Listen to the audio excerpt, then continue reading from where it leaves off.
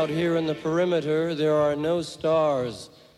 Out here, we is stoned, immaculate. Hello and welcome. This is the C86 show. I'm David Eastaugh. As you know, we love a special guest. This week it's going to be the turn of the musician and singer-composer. It's Lawrence, member of Felt, Denim, and also his current musical adventure combo. It is Go-Kart Mozart, who brought out 4 albums recently, including the classic from 2018, Mozart's Mini Mart. Do check it out. Anyway, the most interesting thing is the fact that there's a film about Lawrence that has just been released. This is on BFI, and the film is titled Lawrence of Belgravia, a film by Paul Kelly, he of Heavenly Records, and also East Village fame. And this is it. It's available via the BFI subscription service, and also you can buy the Blu-ray, but you can also stream it via iTunes and also on Amazon as well. But I will give you more details a bit later. But anyway, it's a classic film. Do check it out if you love films about sort of interesting and kind of very tortured at times singer-songwriters. I say tortured, but it's not completely right, but intense at times. So it's a great film, so I recommend it. So this is it. After several minutes of casual chat, mostly about the decorator and colour schemes, we got down to the exciting subject that was the formative years of indie pop, really. And I was slightly finding it amusing, the thought of Lawrence enjoying indie pop, and I asked him, did he enjoy the jingly jangly sounds of the 80s? And this was his response. No. Not at all. You probably embraced the world of jingly jangly pop back in those heady days. No, I never. No, I didn't. No. I liked a few of the acts. You know. Did you? God, I'm surprised. I liked a couple, like Pete Astor. Did you? Was that is that because you know Pete Astor, or did you actually like his music? Well, when I first saw him, I didn't know him. I went to London to the Living Room. You know, Alan McGee's club. Alan McGee, yes, the famous. Yeah. So I went to his club in 1984, and it was called the Living Room on Tottenham Court Road. Yeah. And what happened, I'd read a tiny little bit, just a tiny bit, and I thought, sounds interesting. And then Alan had approached me he wrote me a letter saying, I've got this label, I really want you to be on it. This was very, very early. We were still on Cherry Red. And he said, if you ever want to leave and come to my label. And I was in London, and I'd read a little thing in the NME that his club was on this night. So I went to the Living Room, and the Loft were playing. That was the first band I saw. Yes. And I immediately thought, well, this is amazing. This band's so good. You know, this will be a great label for us. Yeah. So I like the Loft, and early Primal Scream. Yes, and then. But the rest of it, I didn't like it at all. When you were, sort of, just kind of curious, what were your kind of very early musical kind of influences? What sort of band or what album or single did you get that made you think, God, this is a life-changing moment? For me, it was the punk rock singles of 1977. Right.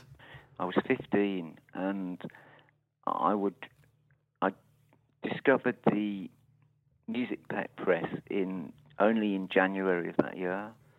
I never read any papers before, and I started reading them just at the right time when the punk explosion was beginning. And so I would buy the singles, and they really made me want to write that kind of song, fast-paced pop song. But what about your your early pre-teen years, like the Monkees, the Banana Splits, the Wombles, the Beatles, any of that? Did you sort of hum along and sort of think, God, I want to be Paul McCartney one day? Well, I got into the radio, started listening to the radio properly in 1972. So 1971, I remember it really well, and I started thinking, hey, this is good. I like this music. And then 1972, I made sort of concerted effort to, I'm going to listen to this now properly. And then I started thinking about buying singles. But what I was doing was listening to the charts every Sunday, and then we'd have the radio on before I went to school, and then we had a program called Top of the Pops every Wednesday night. It was on Wednesday then. So I immersed myself from the age of 12 into the pop music of the day. I wasn't into anything underground. Didn't know underground. I simply knew what was in the charts. And I loved David Bowie and T-Rex. The classics. The classics, because I'm from that era, you see. Yes. But I also loved many of the singles. Like, if I find an old chart from 1972, I know every single record in it. And I like most of them. Yes. Practically all of them. Did you sort of, because actually one of the, my parents didn't have great music taste. Actually, they were terrible. But it was like, country and western and various things like that, which, and not great country and western, Jim Reeves, people like that. Jim Reeves, I know. Jim Reeves, so good. But we did have a couple of albums which had a huge influence. One was The Carpenters, which I thought lyrically were fantastic. And the other one was dear old Roger Whittaker. And I still have a great fondness of him because lyrically, there was one song, New World in the Morning, and you cover that, don't you? When did you first discover the delights of Roger? When that single was on the radio and in the charts, I heard it, and it went in. I listened to it as it was a hit, and I would just hear it on the radio because before the pop music, there was a radio station called Radio 2, which my parents listened to. Yes, they love that, don't they? Yes, and it was always on in the background. So I was immersed into this middle-of-the-road music, and I took to it straight away. I loved these melodies, and I remember New World in the Morning, lots of these songs from before the pop music started in 72. So I had a grounding in middle of the road for a few years before that. But those lyrics of the Carpenters, I always think, they were so sad and depressing and melancholic and about alienation that, it's no wonder that one started to enjoy Joy Division and the Smiths later on, because it was like, singing, I say goodbye to love, no one seems to care if I should live or die. I just think it's one of the saddest songs ever, but it was dressed up with this couple, this kind of boy-girl, or brother-sister kind of act, which was very weird. Well, that was the song that made a massive impression on me, Goodbye to Love, and it stayed with me my whole life, really. That particular song. I mean, I listened to the Carpenters' hits when they were on the radio, but that one was a song that, I treasured. Yes. And because it had this amazing guitar solo at the end.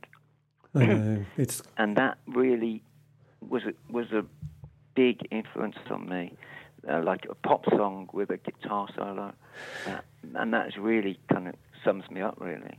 Absolutely. My early life, early recording life in Felt was about trying to write a pop song, but with beautiful guitar solos.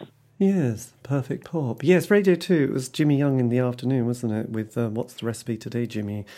Well, I was at school then, so what we had was in the morning, before Radio 1 started, you would have, I think, an hour or 2 hours of Radio 2 before the pop started. So it was on every morning. Yes. And then when you listen to the charts on a Sunday afternoon, which at that time was up to 6 o'clock to 7 o'clock, then Radio 1 shut down and it became Radio 2 again. So straight after the charts, you'd have a program with the Mike Sam singers. Right. And they would be singing the old songs in a vocal harmony way. So we would listen to that as well for an hour. So I was immersed in middle of the road. But those lyrics, not only of, like the Carpenters, but Burt Bacharach, Hal David, those sort of songs, they're all about sort of like breakups and sort of saying Lost goodbye love. to lots. And Roger Whittaker, that first album he did in 71, which I know well, he does The Last Farewell, A Special Kind of Man, and also The Streets of London, which, you know, is alongside, you know, New World in the Morning. So it was kind of immersed in a sort of... record, yeah. It is quite an extraordinary one. And I think when you're sort of very young, those lyrics do have a great impact on your mind, because in a way... no one's ever written anything quite so better. Actually, the thing about Roger Whittaker, because I was a bit obsessed with him for a while, and then recently I looked at his Wikipedia page to find out a bit more about him. I don't know if you ever read any of what happened to his parents, but when they were living in Kenya, they were subject to a brutal attack by a gang of men and they tortured his parents for sort of 8 hours and murdered his father. And oh gosh! And I thought, gee, people have the weirdest, you know, amazing backstories, don't they? I mean. You just wonder how anyone... Wow, I never knew that. No, so the next time you listen to New World in the Morning or sing it, you know, think of poor old Roger and what happened to his parents, which were one murdered and one tortured. So I know we have amazing lives. I know, it's extraordinary how he keeps going. But so then, as that brought the party down, didn't it? But as we trundle through the 70s, I mean, you were in Birmingham at this stage, weren't you? Hanging out with members of Duran Duran. Not hanging out. In the film, it sounded like you were all part of that, because a bit like the London Camden scene in the sort of 90s. You felt like everyone lived in this community and everyone were in each Birmingham was nothing like that. Right. No, none of the... No, I didn't. I was not part of the scene at all. I was younger than everyone else, and I wasn't welcomed into the scene at all. The only person I knew was the drummer from Duran Duran. Right. Because he went to my school. He was a year older than me. He was in my school. And we would sort of talk a little bit in the punk club that we all used to go to called Barbarella's. Yes. And he would give me about a minute or two of his time and then go off with his friends. And I'd be kind of waiting all night for another minute if he would grant me one more minute of his time. He's very nice to me, but he obviously had, you know, new friends and new things to do. And I was the year below him. Yes. So we weren't mates, but he was kind enough to talk to me for a minute. Yes. Which was nice, because it at least made me feel, okay, I'm getting somewhere. But because years later, decades later, there was this film, the King Rocker, about Robert Lloyd and the Nightingales, and Barbarella's kind of features quite a lot in that. Oh, exactly. So you're seeing it, okay? Yes. Yes. And did you feel like it depicted? Sorry, the Birmingham. Sorry about that. That's hay fever for you. The Birmingham scene really well. Well, I wouldn't say really well. I think it gives a glimpse of what it was like. But you could never, without photographs or film, show what Barbarella's was like, because it was kind of unique. It was beautiful. I'd say it was the best club I've ever been to. I've never been to a better club since. It was just kind of... It's hard to explain without seeing it and experiencing it, but it was such a wonderful place. Yes, well, it did seem like there was... And everything happened there. You know, all the bands kind of grew up at Barbarella's and met each other and formed groups. And I would see the local bands. Robert Lloyd's band was called the Prefects. Yes. And they played Barbarella's, and they were the best, but the premier Birmingham punk band, the best. Yeah, and there was quite a scene, wasn't there? Because sort of 78, you sort of hit 16. Is this a point where you leave school, or do you stay on? No, I left school when I was 15 in 1977. I was the youngest, but I was a day away from being held back for a year. Blimey, that was... So then, it was so close. I know, that would have been horrendous. So then how do you develop your next period before, you start Felt? What happened was I decided I had to learn to play guitar. There was no way around it. I wanted to write my own songs, and I wanted to be a guitar player because I loved television. Was it Robert Lloyd? Richard Lloyd. Richard Lloyd, that was his brother. Yeah. And Tom Verlaine. And I had to play guitar as well as be a singer. So I had to learn, so that took a couple of years, you know. So I bought a guitar in 78 and started to write songs and learn. And it took until March 1980 to form a band. I always wanted to form a band, always. But in the meantime, I made a single on my own called Index. Right, it features in the film, doesn't it? Yeah, which is simply a lot. I thought, how can I compete with everybody? I can't really, because I can't write proper songs yet.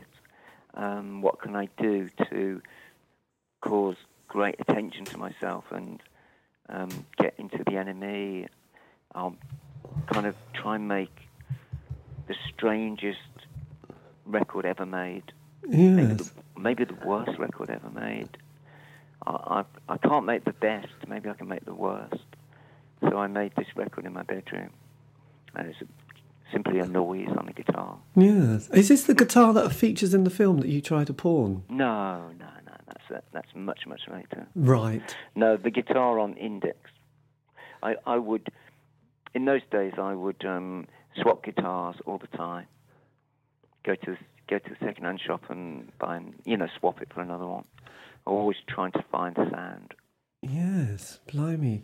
Did you find that when you sort of had made that commitment, there was no going back, there was no plan B? Because there's a few artists in life, David Bowie, Lemmy from Motorhead, and there's a few others, who just went, right, that's it, it's going to be music or nothing.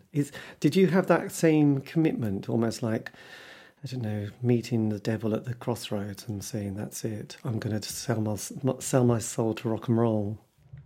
Yeah, well, that happened when I was 12. Did it?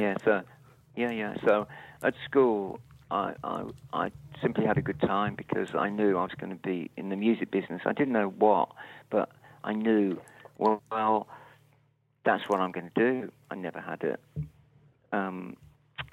any other interest in any other occupation. I didn't have a sort of get-out clause where, I had degrees or something to fall back on. Or I didn't know. From when I was 12, I was going to be in the music business. At that time at school, I thought maybe I would write lyrics for somebody. That was the only thing I could think of at the time that I knew I was good at. And I thought, well, I could write lyrics maybe for somebody. Because there's that guy who writes for Elton John. So Bernie. Maybe I could do I thought maybe I can do what he does. Yes. Had you been sort of, I think it was the same with people like Ian Curtis and Daryl Morrissey, were you drawn to sort of any particular poets or any writers or any, I don't know if Jack Kerouac came into your sort of consciousness or... Not at school, no. The only books I read at school were Clockwork Orange and 1984. Right, Burgess and Orwell. Those are my key texts. And apart from that, it would have been sort of non-fiction, Yes. I'm interested in non-fiction, really. Not novels so much. So the books that really made an impression were Clockwork Orange and 1984. Right, blimey. How did you... And luckily, there were two, fantastic, iconic books. Yes. Well, no, you couldn't get more iconic, could you really? But then, did your parents kind of worry about you when you were sort of growing up? Did they have any kind of like, Lawrence stays a long time in his bedroom, he should get out more and play football? I did play football. No, my mother obviously wanted me to get a job that had a future. Because when I left school, the jobs I was getting were bottom of the rung jobs. Because I only got a job to, for example, save up to buy a guitar. Yes. You know, that, and then I would leave. I would just work for a few months, then leave. So I was working in like warehouse, factory, things like that. Very, very, you know, bottom of the rung kind Yes. of jobs, which I didn't mind at all, because it was simply a means to an end. Wasn't looking for a career. The career was going to be in the music business. That was my career. Yes. And then you had that moment, the great sort of combination like Keegan Toshak or, you know, Lennon, McCartney, Mara, Morrissey, D-Bank. Yes, D-Bank. When did he arrive in your life? So Morris was at the same junior school as me. So I knew him from when I was 7, but then he went to a different comprehensive for 4 or 5 years, and then we met up again when he left school at 16, a year later than me. I'd already left for a year, and then he left the following year, and a friend of mine brought him round to my house to tune my guitar for me. Right. Because I couldn't tune my guitar, and my friend, this guy I knew, said, "Oh, I know someone who can tune a guitar," and he brought Morris round. So Morris tuned my guitar. This is 1978, and in about 10 seconds, and I was completely, under his spell. I thought, "Wow, how could you do that so quick? I don't understand." And he was like, "I'm just tuning it up." And then he started playing a song on my guitar to check it was in tune, and it was Mr. Tambourine Man. And I went, "Well, how the hell can you play that? How do you know how to play that song?" And he went, "It's just 3 chords. It's so simple." I went, "Oh, I can't believe it." And then he went away, and then I started thinking, this is the guy for me. Yes, absolutely. And then from 1978 onwards, I was thinking, I'm going to do a band with this guy. Yeah. It took until March 1980 to ask him, to say, "Look, we kind of had a few plays together in 1978. He'd bring his guitar around, and we'd try and, see what may come." But he wasn't ready to be in a band. He was very young, and he didn't really, care about being in a group so much. Yes. So we didn't really talk about it that much. But then in 1980, March, we were going to sign on the Dole. We both walked to the Dole office, and that morning I thought, I'm going to ask him now. I'm going to say, "Look, let's throw caution to the wind. Let's form a band together." And that was it, the moment. And that was it. Walk into the Dole office. God, yeah. It has to be done. It's quite romantic, actually. Did you, when you went into the studio, you did the first album, I think this was in Woodbine Street Recording Studios. John A. Rivers. Yeah. Did you find that a good experience, an easy experience being in the studio with someone like John? No, it was a big wake-up call, because we had the songs from the album and they sounded great in our rehearsal room, and when we played them live, like with The Fall and with these bands we used to support, they were amazing. And then we got in the studio and they was like, "Oh God, what the hell is that? It just does not sound like it did in the rehearsal room at all. It's completely different." So it was a big issue, yeah. Right. Jeezy, coming to terms with this new sound that John had given to us. Yes. Was that, when you worked with John Leckie, this is on the third album, the Strange Idols, and you do the classic, Sunlight Bathed, the Golden Glow, which is still a sort of will go down in history, won't it, as one of the greats. Was John Leckie a completely different experience? Well, we carried on with John Rivers, and after the first album, we learned a little bit of how to work in a studio. So what we did on the second album was really good. We got there by the second album, and I think that's a beautiful record, The Splendor of Fear. And then we moved to Lecky, and he was very, very experienced and gave us another different sound, which I really love as well. And John Lecky balanced the record perfectly. Right. Perfect balance on that record. I can hear the professionalism on that record. It's recorded really well. The playing is the pop songs on that record. Splendour of Fear are more kind of dramatic long songs. Yes. Two long pieces on it, one on side one on side two, and it was an atmospheric kind of underground record. Then when we went with John Lecky, we tried to do what we did on the singles on a whole album, trying to make it poppy all the way through. And John was great for that. He has a wealth of experience, and the balance is very good. So yeah, I love that record so yes, much. I can imagine. Did it feel quite a big step to go and then on the follow up, Ignite the Seven Cannons, working with Robin Guthrie instead of dropping John Lecky? Well, John wouldn't work on the next album because we wouldn't do demos. We didn't do demos, and he wanted to hear some demos. So what happened was we quickly recorded a couple of the songs for him, and they were terrible because we were useless at demos. We couldn't do them. We couldn't, record on our own in a local studio. So it was awful. And he said, I don't like these new songs. There's nothing there. And I said, well, give us a chance. Let us come to the studio, and we'll tell you our ideas, and we'll develop them. Don't worry.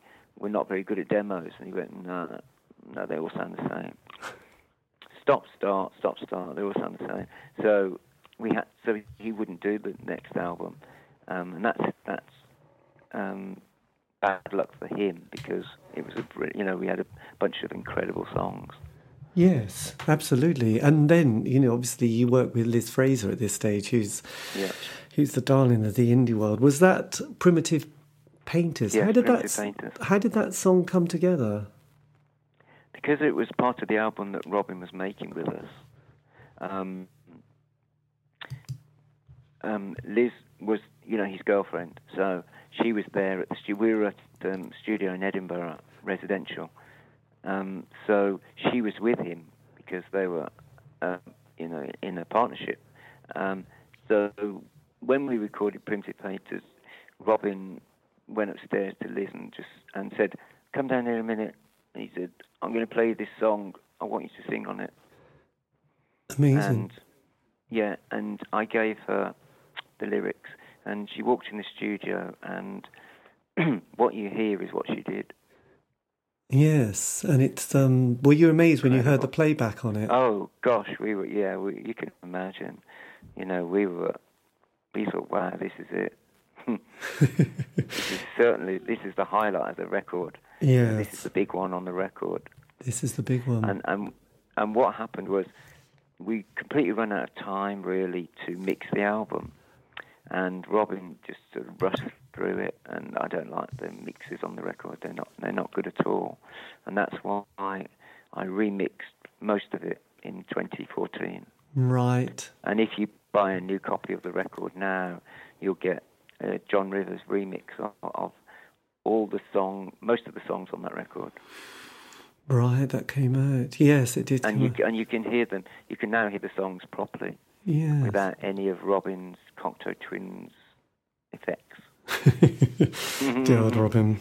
He swamped us with his kind of idea of production, and it didn't really work for Felt. It worked on Primitive Painters only. Yeah, fair enough, isn't it? Did you know when you were... And for that reason alone, it was worth doing the record with him, because we wouldn't have got Primitive Painters without... If it had been with John Lecky, we would have had a different version of Primitive Painters. Yeah, absolutely. Did you know when you were recording that was going to be the last... that you and Maurice weren't going to be sort of working on the next project together? No. He got married before we went to Edinburgh, and then when we arrived back in Birmingham, and unloaded the van, in the street, he said to me, "I'm finished now, that's it." And I knew he really meant it this time, because we just got married. And usually what we'd do, we'd give him a couple of weeks, and then we'd go to his flat and get on our knees and beg him to come back. And go, "We can't do it without you, Maurice, please. We tried, but we can't do it." Yes. And then we'd cajole him into coming back. But this time I knew that that's it, it's finished. It's finished. He's married, and he's starting a new chapter in his life. Yes, and then you also enter the world of Creation Records. Was it? Yes. I don't know if it was Ed. Is it Ed Ball, Joe, or Alan? I don't know which one. Ed wasn't there then. Ed wasn't there. Joe was there, and Alan was the boss. Right. So was it Alan who sort of done the deal with you? Oh yeah, it was a verbal deal on a handshake. Right. Yeah, there was no paperwork at all, which suited me fine. I loved that idea. It was all done on trust. Me and Alan trusted each other, and that was the way it was. Yes, absolutely. And then, obviously you've got quite a different, well, not a completely different lineup, but it's sort of a key member. What was it like then, sort of coming up with 10 tracks and going into the studio without Maurice? Well, what happened was I decided to look for a keyboard player.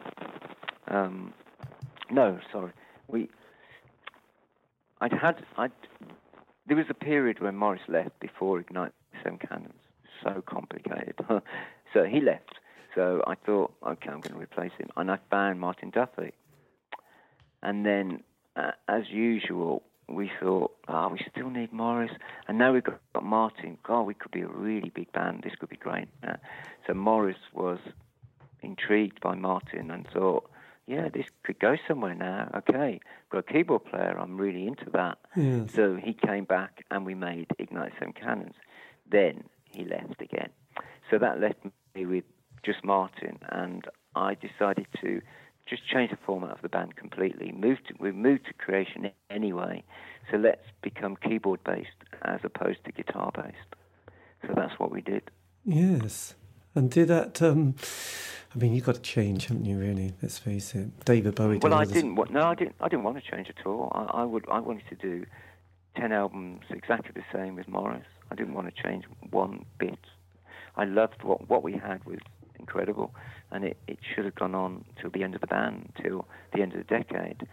And that's why I was constantly begging him to come back, because for me, it was the perfect sound. Yes. I didn't want to change at all. Because I sometimes get confused with Momus, actually, but because he seems to sort of bring out an album, but you, with Felt, you had the project of doing 10 albums in one decade, didn't you? Yeah, that's not Momus, that's me. That is not Momus. He just kept coming out with them, actually, forever, I think. Yes, it's an interesting one. His thing was an album every 6 months forever. Regardless of anything. Yeah, so when you came to do... When did you decide on that concept of just spending the 80s, navigating? When I came up with a concept for the band, I didn't want to do a boring pop group, just a boring band, normal band like everybody. I wanted it to be like a project, an art project. Yes, because And I thought we could make an album a year and then disband, and then everybody would love us.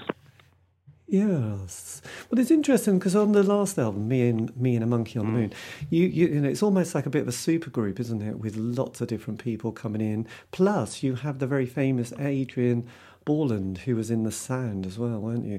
Did it have a sense of grandeur doing Me and a Monkey on the Moon? Yes. By that time, Felt was a three-piece. It was me, Martin Duffy, and the drummer. So we needed to supplement the band with other musicians, and I was so sick of having members come and go, come for a year then leave. What we did was we simply hired our friends who were around us to help us make the album. Yes. like as guests, you know. So that's why the bass player is Robert Young from Primal Scream, backing vocals is Rose McDowell from Strawberry Switchblade, and Pete Astor. And then the guitar player was John Mohan, who was in a band called The Servants. He's a very good guitar player. Yes. And then to pull it all together, I asked John Leckie, and because we were friends, and I said, look, John, this is the last album. I want you to help us bring it to fruition, you know. And he said, yes, I'd love to do that. Fantastic.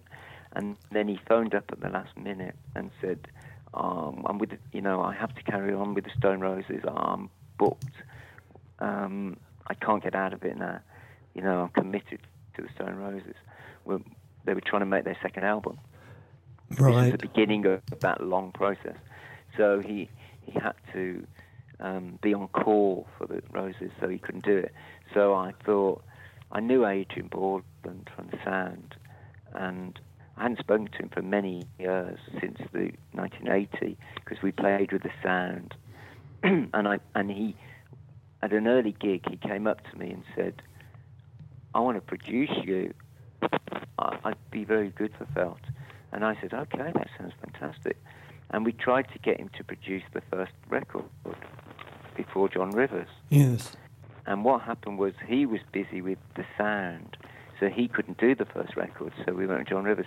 So I thought, well, wouldn't it be a great idea to get him to do the last one instead of the first one? He couldn't do the first one, so maybe he could do the last one instead. So I rang him up. I said, remember when you wanted to do our first album? Well, we're doing the last one. Do you fancy jumping on board? And he said yes. He said, fantastic, I love it, I'll be there. And what was the experience like? Oh, yeah, it's great. Adrian's such a beautiful character. Yes. He was so good. He helped us so much.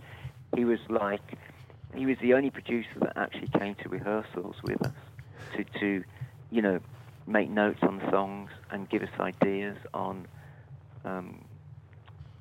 you know, construction, things like that. Yes, God. Very, very, very, I was very impressed. God, it's such a sad story though, isn't it? Very sad story, yeah. Jeezy queasy. And that was the 80s, which obviously you avoided, you know, Rock Against Racism and Red Wedge. Did you just have a pure artistic kind of path? You know, there was no social, political kind of like temptation to get involved with any movement? I didn't know what was going on. I never watched the news. I purposely took myself away from reality in every aspect possible, because I lived in a horrible place, Birmingham, you know, tower blocks everywhere, industrial strife and God knows what. And I simply hid away from it all because it was so ugly. And I wanted my life to be beautiful. I wanted to be surrounded by beauty. Yes. So I hid away. Nice. There you go. For 10 years. But then, with your you know, Denim, did you move to New York for this project? Yeah, for the beginning, I thought I was going to move forever. I mean, I'm going to leave England. I'm going to get to New York now, and I packed all my stuff, put it in storage, and bought a one-way ticket to New York. Yeah. And yes. I bought a guitar in a what do they call them? Pawn. You know, pawn shop. Yeah. Pawn shop. Bought a guitar in a pawn shop, and sat in this one room that someone had given me very kindly, and started writing the Denim album, and realised, oh God, my God, I'm in the wrong place. You know, I started sort of thinking about England, thinking about London, thinking about when I was a young boy at school before I was in the band, and it all related to England. So I realised I was in the wrong place, had to come back. Yes. And then every week I'd buy the NME, which was imported. So you'd buy the NME, and I'd see all this stuff happening in the UK with Stone Roses, and Primal Scream were on the TV in the charts, and I knew I was completely in the wrong place, so I came back. Yes, absolutely. Incredible. Yes, and obviously things like, because you do Middle of the Road, don't you? And which features Chirpy Chirpy Cheep Cheep. Were you just kind of in one massive kind of, not regression, but were you just kind of pining for something deep in your DNA about dear old Blighty?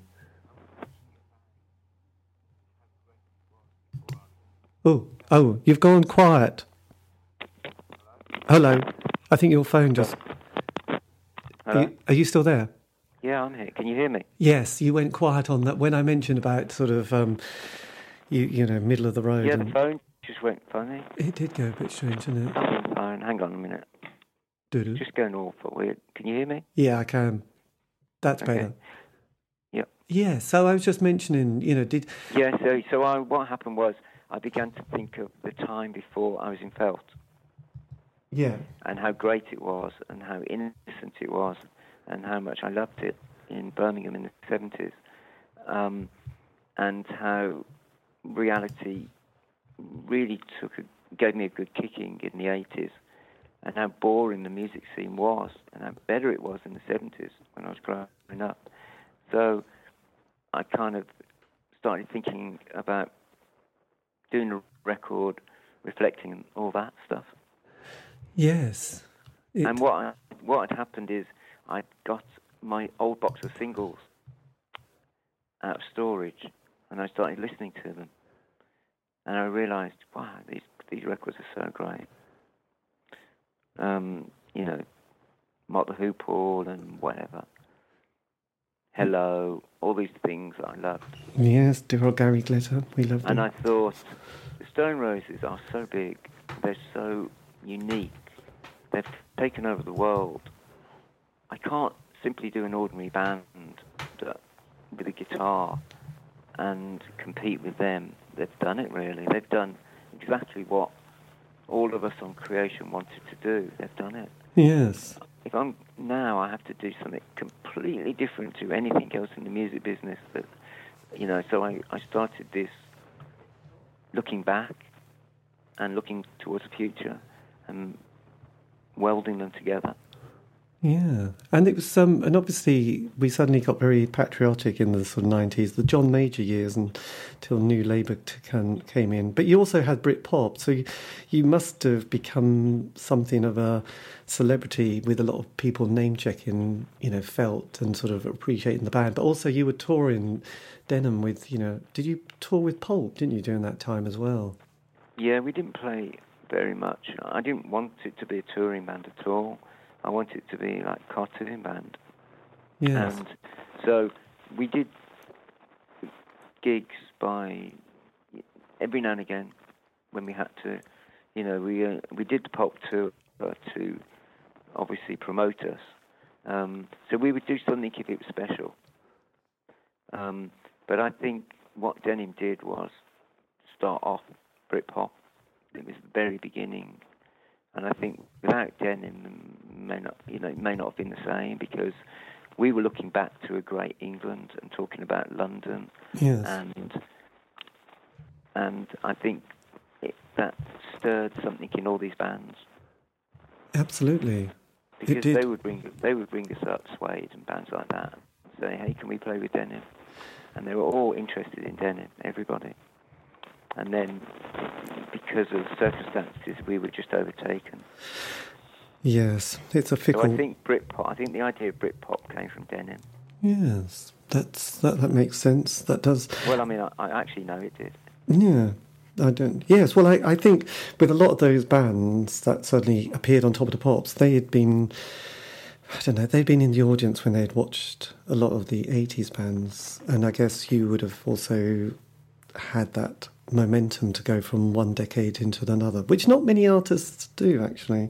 No. I sort of find that they often struggle when you look at sort of, I don't know, you think of David Bowie in the 70s and then David Bowie in the 80s. It's not a pretty song. True. You're right, what you're saying. Not many people can straddle decades. No, it's often quite painful, and they don't quite. I know the work. They get stuck on the Yes, which on then the barbed wire. They get stuck on the barbed wire of the what am I trying to say? Okay, let's edit that out. Yes. Well, I'm just thinking of Forget the barbed wire. I'm thinking of Steve McQueen in The Great Escape now. But I think what they do, they're so, when they're having their zeitgeist moment, they're sort of not worried about the trends. They're just creating this movement, and then they have a bit of a break, and then they come back and think, okay, I must get the latest hip producer to make that sound that other people have got. And their music and that album often sounds like a bit of a poor substitute of something else. So I think people like Bowie, and there were other artists as well who I weren't hugely big fans of, but I realised their work in the 80s, like Robert Plant or Rod Stewart, were like, oh dear, that's you've kind of lost it there, matey, because it just sounded it sounded so sort of at times quite cheap and a bit like, well, how come you've kind of, you're not leading the music scene anymore, or even attempting to, you're just kind of, you're sort of, I suppose you're basically in the slipstream, aren't you, at that stage? It's very strange what happened in the 80s, because hardly anybody made the transition. Yes. And it seems to be the case. People almost belong to one decade. Yeah, I know. This is true. Yeah. Somehow they don't. The energy force leaves them, doesn't it? I can't work. I've tried very hard to work out what it is, what goes wrong, why this happens. Yes. And I can't really give an answer to that, but it is true. It does happen, and I think for me, I was fortunate enough to be aware of this problem, so I was able to tackle it. Yes, head on with another new project, Go Kart Mozart, which is, I must admit, the last album you did, Mini Mart, is the classic. But at the same time, someone wants to make a film. Paul Kelly, who was heavenly and in a particular indie band that I now forget, but yes, God, they had an amazing album cover. So how did this... East Village. East Village, that's the one. Yes, that's a great album. Well, great cover. With some good singles. But yeah, so how did this come? Because you would have noticed that suddenly a bit of nostalgia comes in, and there's suddenly films on The Wedding Present and June Brides, not the June Brides, the Go-Betweens and the Slits and the Dolly Mixtures. But most of those, what you said, are after our film. Yes, so they all come after Dolly yours. Mixture was before. Yeah, but they only have had a film kind of recently. Now I don't even know if it got released, but it's kind of... Who? The Dolly Mixtures, or Dolly Mixture. Dolly Mixture was made, it was a half-hour film made before ours. Oh, was it? Right. Yes. But there's been a lot of kind of films made since yours. So yeah, absolutely. They're all copying us. They are, absolutely. People realise that there's a need to document it. Yeah. So how did Paul come into your life, Paul Kelly, the director? Well... because we're in the same scene, our paths crossed a lot.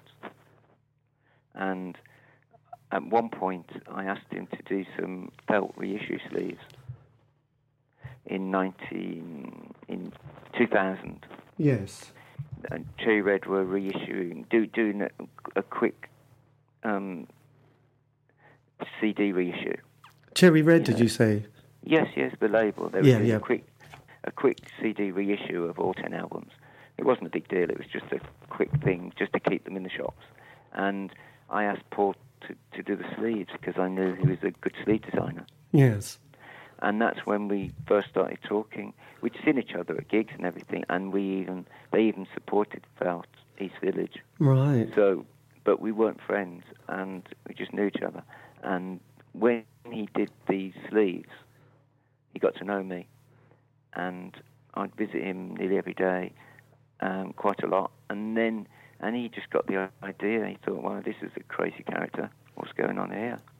This could be my next film. Yes. And that's how it happened. And did you enjoy it? And did you immediately say yes to it? Oh, yeah. Oh, gosh, yes. Because it gave me something to do with my life. It made me think, well, here we go. This is a really good chance to be famous. Yes. And was it filmed in a very short period of time? 7 years. That's not a short period of time, is it? Oh, blimey, that was a long period of time. Did you find? My God, did this help you emotionally navigate that period?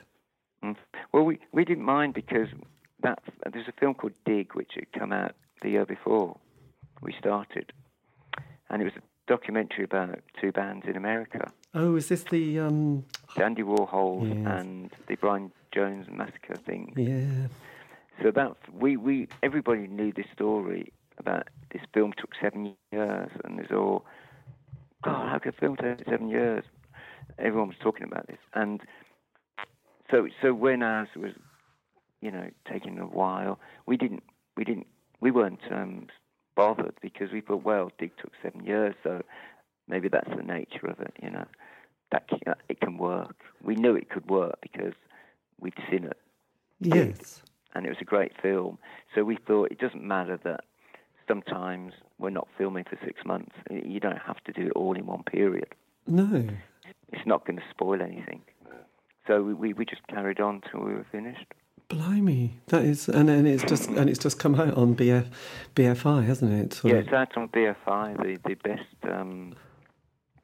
the best label in Britain. Absolutely. The best DVD reissue label.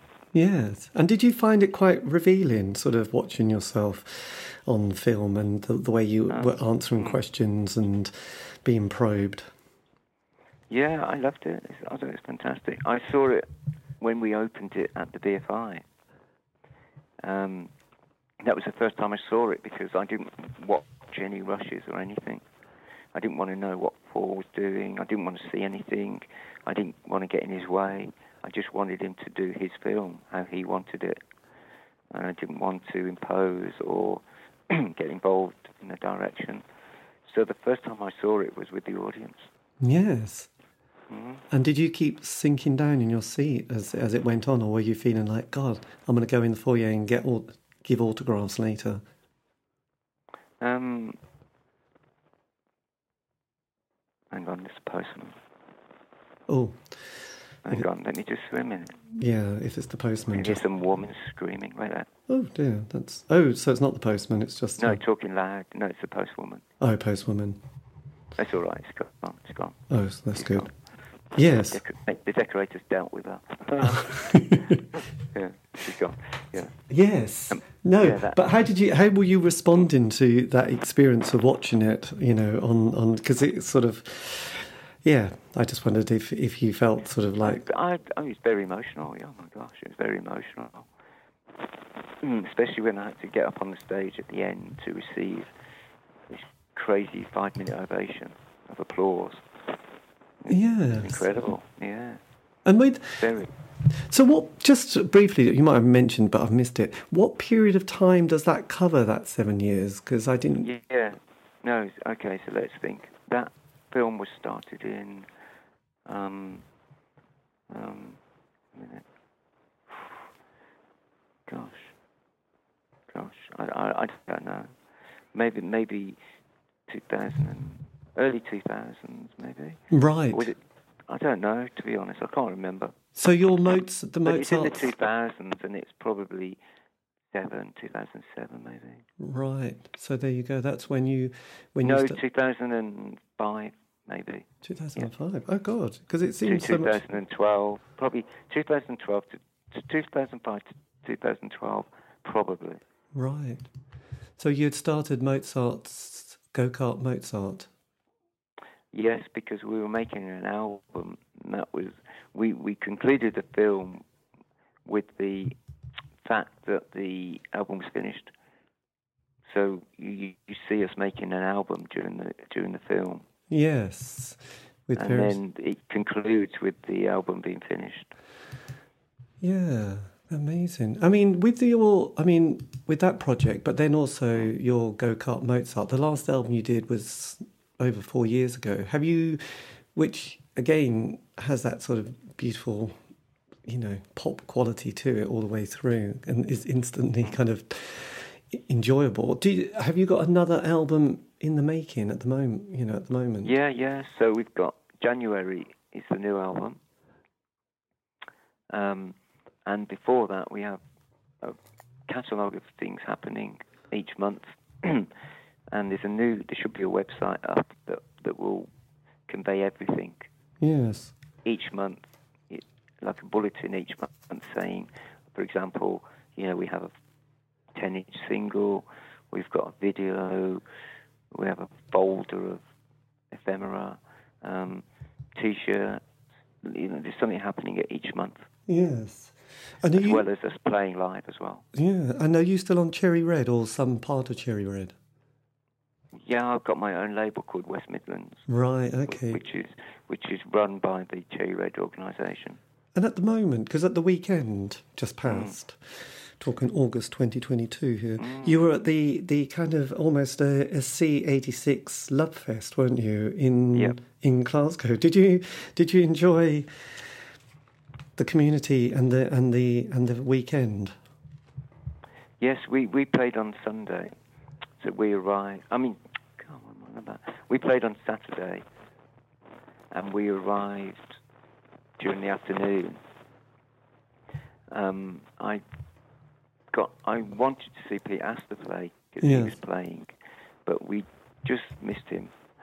So I really wanted to see that gig. And really, we were kind of just waiting for our slot, really, because when you're playing, it's hard to watch other people, to be honest, because you're so keyed up. Yes, absolutely. And you're getting ready, and you're thinking about forgetting all the lyrics and things like that. Yes, that's understandable. Are you finding, and obviously with so many reissues of Felt as well as Go-Kart Mozart, and now the film, are you sort of finding a sort of a new audience that are discovering the band, but all your bands? Because I did notice on dear old Spotify, I mean, phenomenal amount of playlists, plays each month for all your sort of groups. Which was really? Yes. It's like, I don't know, something like, was it 80,000 a month for Felt? And so I was just thinking there must be a lot of kids around the world who are... It's a shame because I don't, I wish I got paid for that. Yes. That'd be nice.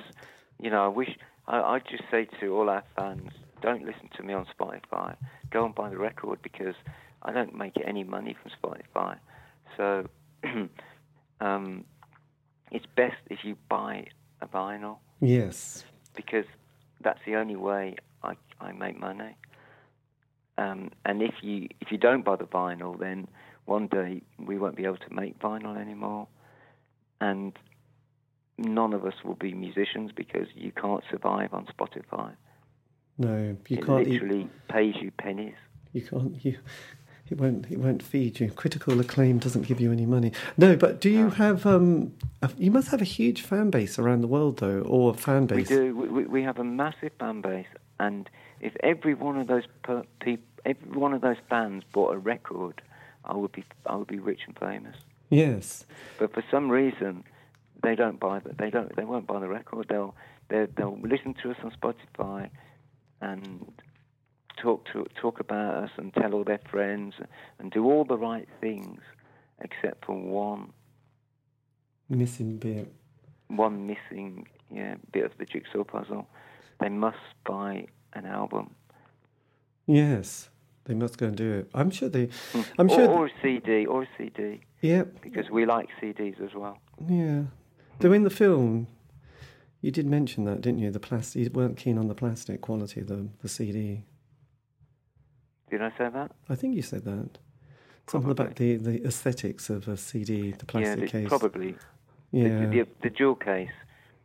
I know what you're saying. Yeah, I found a way of getting over that. Yeah. We put a cardboard cover on them now, and it's called an outer. Yes. We cover the plastic with an outer.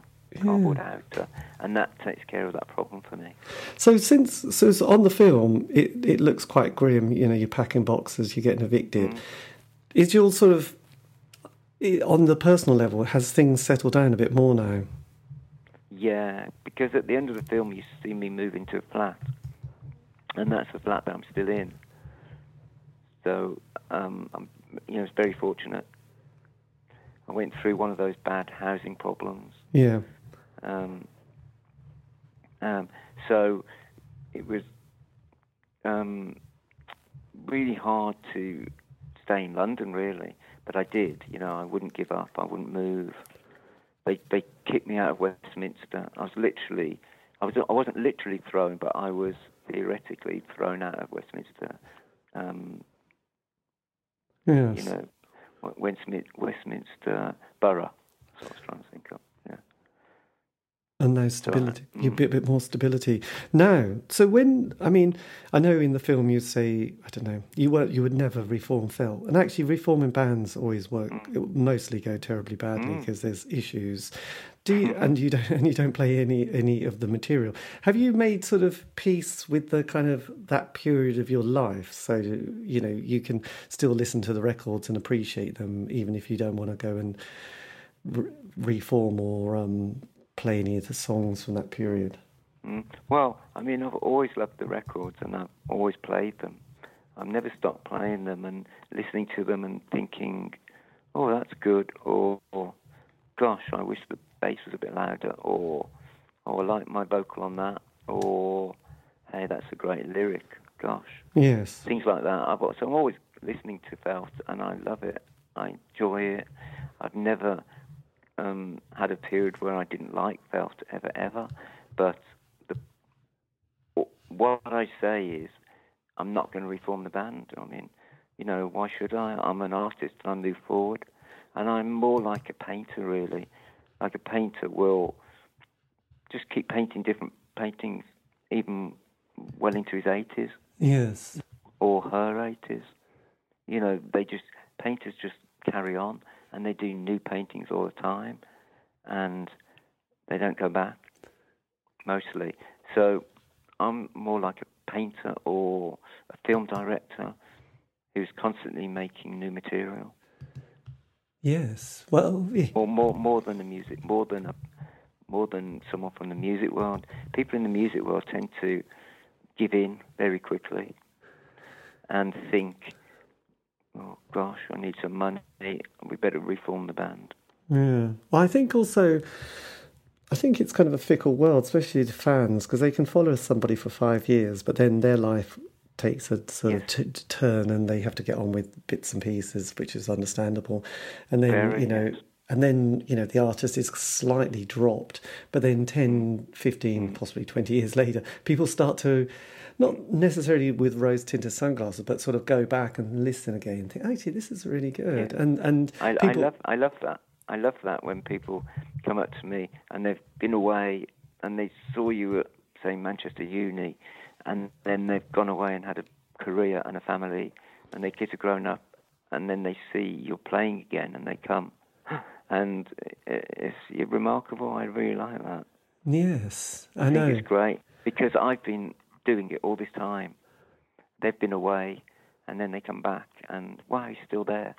I think it's quite funny, really. It is quite amazing, and I think it's great that artists drop out of popularity and have really lean years and terrible times, and then come back, and it's all good again, and it shows the strength of character.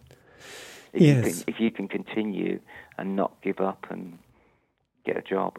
Well, there aren't that many like you in that world, because mostly they do give up and they can't take it anymore, and they break. So you're one of the few, a bit like Lemmy, David Bowie, people like that, who just have stuck with it until the very end, and then that's it. And I guess that's what makes a true artist, really. Yeah, I agree. Yeah. It's got to be done. But look, I hope all these reissues do well. But I'm sure the film's going to bring you a whole new world of fans. And it really has, to be honest. I've noticed it, already since it was released. It's brought, it's moved me up the fame ladder. Quite a few rungs. Yes. Are you still waiting for the letter from Kate Moss, though? Yeah, I wouldn't mind. I reckon me and her get on really well. Yes. A weekend in Glastonbury next year, perhaps, in a tent. Yeah. Have you ever been in a tent? Do you know what? I've never been in a tent. Perhaps Glastonbury next year could be the tent moment. Oh gosh, we're planning on playing Glastonbury next year, and no way I'm going in a tent. I'm not even staying there. We're going there. We're playing and we're coming back, all in one day. Not a TP. No. Not at all. No, that would blow you. That would blow a lot of. Yes, but anyway, look, Lawrence, thank you ever so much for giving me the time for this, and I'll tell Jill who set it up at the BFI. Yeah. But BFI Cherry Red. I mean, God, it's all good, isn't it? It's all working well for you. Yes, it's getting better every year. Yeah. I know, this is great. You've gone through the murky bit. It's a bit like one of those science fiction films where you go through the asteroid storm and then you come out and you think, we're through the other side. I'm in the light. This is good. Yeah. Everyone's going to love everything I do, even if it's rubbish. People are going to still give me a good review because they can't. We won't be doing rubbish, though, I promise you. No, I know, but we won't. Nothing will be. We will not be releasing anything rubbish. No, you haven't. And I do love the last album, the mini. You wait till you hear this one in January. You wait. Yeah. This really is the one. It's the culmination of all the go-kart bits and pieces coming to fruition. Excellent. Yes. Well, look, thanks ever so much, and best of luck with your decorators. Thank you so much. They're tricky. When will this be broadcast? Well, hopefully next week. I'll put it out next week because it's kind of current and people love it. Right. So I'll put it out and about. So yeah, there you go. Fantastic. Yeah, yes. And Jill will let me know. Yeah, she'll definitely let you know, and then we can. And I think you'll probably be surprised that lots of people listen to it. Yeah, no, they'll love it. They do. But look, take care. Thanks ever so much, Lawrence. It's been lovely. Thank you so much.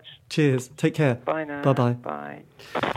And that was me in conversation with Lawrence, talking about his life in music and also about the film Lawrence of Belgravia, a film by Paul Kelly that's out on BFI, as I mentioned earlier.